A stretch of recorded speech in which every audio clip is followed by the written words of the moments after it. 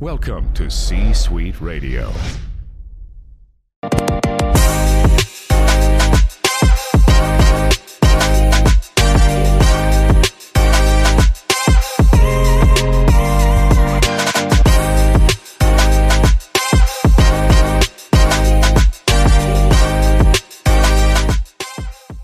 Bert Allen here. Thanks, everybody, for watching and listening. We have a very special guest today. We're talking that 90s show and, of course, a little bit about that 70s show with one of the stars, Don Stark. Thank you for your time, and I appreciate you spending a little bit of it with us today. Absolutely. Pleasure to be with you. Thanks for having me. And please remain seated. Everybody, please remain seated. Good night. Okay. Good night. Thank you. Don't forget to tip your waiter. Well, congratulations on this. This is a lot of fun. We have had a couple other folks from this show, and I really wanted to talk to you because it's fun to see you back again in character. How fun was it to be a part of this? And it felt like a homecoming on so many levels, watching all of the original and legacy cast return for this show here on Netflix. Yeah, it was great. It was a homecoming. I mean, as soon as I walked in, just seeing the sets, brought me back. And the interesting part about that is, it was a long time ago that we did that 70s show. So they had to rebuild the sets. They had to build new sets. There weren't any of the old sets that were available. So, but what an amazing job that they did. And I love the touch of using what was the furniture in the living room now moved to the basement. So yeah. That was the shift. I don't know what happened to the other furniture that was down there. Actually, in real life, I have one of the tables. Oh, really? In the basement. Yeah. And all of Bob's clothes. I try not wear them on a regular basis. You don't, like if you're going out to dinner, okay, there we go. The original wig. I think you know who that guy is. Yes. And I even have his special bow tie from when I got remarried to Midge, wearing my specially made Packers tuxedo. That is so crazy. Yeah, and I did notice that. I was watching this, and I did notice that the furniture had moved to the basement. If people watch this and they're diehard fans, they would probably catch that. I thought that was a very special touch. And it just has all of the feelings, all of the things. It's rather ironic. In the 90s, you were filming the 70s, and now in the 2000s, you're filming the 90s. It was probably a no-brainer for you, I'm sure, when you got asked to return, because, I mean, the show is, I feel, just a part of pop culture history. It's just, it's a very special show. I've been an actor now for, I think 49 years. Okay. And, after having the experience of being in the business for that long, you can tell when something has that magical feel to it. And I only felt it once before that 70s show. And that was on the set of Welcome Back, Kotter. You could feel by the audience response that was going to be special. And then I never felt that again until the pilot of that 70s show. And when we did it in front of the audience, and it was different in kind from everything else. And I knew at that point, as much as you could know that something is going to be, at least that it resonated with people. But had great feelings about it. And 8 seasons later, we were still doing the show. Yeah, I mean, to have a show like that, or any show go that long, is very special, because I think maybe some get 1, 2, 3 seasons maybe, and then that's it. But to go for 8 seasons, or maybe like a Grey's Anatomy that I think has been on longer than like Bonanza. is massive. But the 90s show is a lot of fun because it gives this younger cast an opportunity to tell a story about family and friendships and relationships, but also have your character Bob and Red and Kitty and all the others come back and really help drive the show as well. Um, when you first found out that they were considering this, because it had been talked about for a while that they wanted to do something, but the question was, how do we do it? How do we make it right? Um, were you able to, did they come to you and say, hey, we're thinking about this? What are your thoughts? How did that process work initially for you? Well, they didn't come to me. I mean, the key components of the show were Kurt Wood and Deborah Joe, who are not only the most talented, but just the nicest people you would ever want to meet in the world. And they were great mentors the first time around, and they're incredible mentors the second time around. Uh, so when I first heard that the show was being done, my family was going, "Oh, that's great! That sounds great!" And I said, "All right, everybody, let's just take it easy. Relax. This is LA, A, Hollywood. I haven't gotten the phone call, and B, the check hasn't cleared, so let's just relax." I love So, it. so they came to me not long before I was filming the show. So I knew that the show was being filmed. So I didn't speak to them until right before that. And then I spoke to Greg Metler, who, was one of the writers on that 70s show years before, and spoke to him. And that was really the first talk we had. And he said, "Look, we've got this great story for Bob coming, back."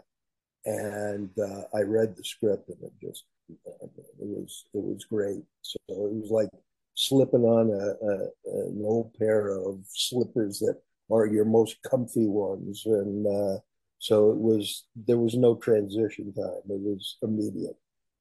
Yeah, I get that feeling. And I remember when I think it was a preview or a sizzle clip or something when your character came back and he's in the kitchen having the conversation with Deborah Joe. And I think you're bringing some food or something. And uh, Oranges from orange, Florida. oranges from Florida. And just that iconic humor that your character has. And that's one of the things that I enjoyed when I had the chance to watch this is that the comedic timing, not just with Deborah Joe and Kurtwood, but yourself and Ashton and everybody, it's like you just know how to lean into that humor that's being written and the timing and just even the physicality or the angles of your character. That makes sense, I'm sure, because it's just like you just know. And it's like no time has passed with everything that's taking place. And it's fun. We've had some of the younger cast on, but I was really excited to talk to you because you were part of the original. And I mean, just to have a show last that long is so cool. You mentioned Welcome Back, Kotter. I want to ask you about that because obviously, for me watching it in reruns and streaming and seeing your character, I get a feeling that show was lightning in a bottle because there just hasn't been anything like it since then. And it's not one that Hollywood or whoever has attempted to reboot. I don't think you could. It would just be impossible. And they've tried Head of the Class, and that was fun. But I think this one would be a bit of a challenge, at least from my perspective. I don't know. Well, it was the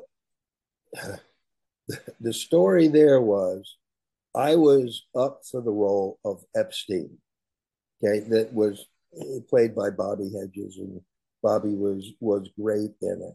But uh, they were bringing us the actors in, and I didn't get a call from my agent. Now, we didn't have cell phones then. There were Email, none of not that. even portable ones that you'd carry in the car that were like on a Flintstone car with the ribs on the top. This thing was gigantic. And so I didn't get the call until late. I showed up and they were doing mixing and matching, and I missed it all. And I walked in and I was devastated Oh, wow. that, they had already been doing it for hours and mixing people and everything. And I was just so disappointed. And they is the only job that I ever worked as an extra. They said, look, we really want you to, be on the show. So I was there for the pilot. And, they asked me to come back doing an extra role after that night. And I just, I was so young and I didn't really, you know, I thought, well, no, that's not going to put me in good light. As it turns out, a lot of other actors who did that ended up getting some roles later on. But that was hung out all week long. We shot at CBS Studio in Beverly Hills, and we would go to the farmers market, all of us, all the actors, and we'd go over there for lunch. And when we got in front of the audience, there just was this electric feeling. And when John Travolta came out, is Barbarino, you know, up your nose with a rubber hose. Classic The lines. the audience just erupted, and that was the sign that you know a star was born, and the show was going to get a shot. And you know, life changed for a lot of people back then. Yeah, it did. Well, I say you've had a very successful career Yeah. and you've been a part of a lot of different projects outside of the 70s show. And is there one moment, or maybe there's landmarks throughout your career where it just solidified for you, hey, this is something that I'm meant to be doing, and I'm so glad that I chose this, or it chose me, versus like maybe another profession that you could have had or parents wished you would have taken before they recognized the noticeable success? Yeah. It was a struggle for probably the first, 10 years, not working consistently, but, pounding away. And I've done, let's see, the first series that I got was, oh, it was The Man in the Family. And that was with Ray Sharkey and Julie Bavasso. And, I played a guy named Cha Cha. This was an Ed Weinberger show. Okay. And, you know, Cha Cha was a guy that hung out all the time on the set of Taxi. And Ed Weinberger just got along with this guy so much and loved his stories. So, so Cha Cha was a character that I played, with Ray Sharkey, And I remember one of his great lines. He was a dry cleaner. And they said, hey, I said, I want to have a job like you, Sal. And he says, you got a job. You're a dry cleaner. He says, being a dry cleaner, things are fun when you're putting stains in, not when you're taking them out. I love it. And then I did other series as well.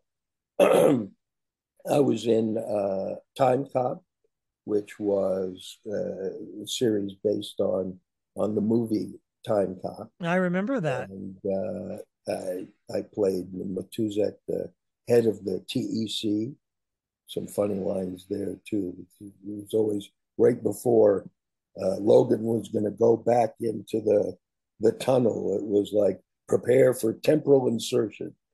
It sounded kind of a little funny to me, but hey. Some of the things that these people write, you're like, Right. what? And then I did Bless His House, which was with Andrew Dice Clay and Kathy Moriarty, and did a series more recently called Hit the Floor.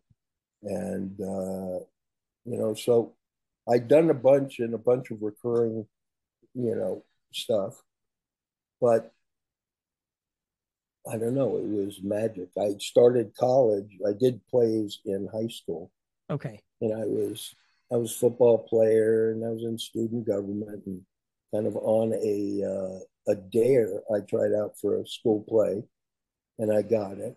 And then when I went to college, I started out as a business major because my family had instructed me that I was going to be a lawyer from the time that I was in kindergarten.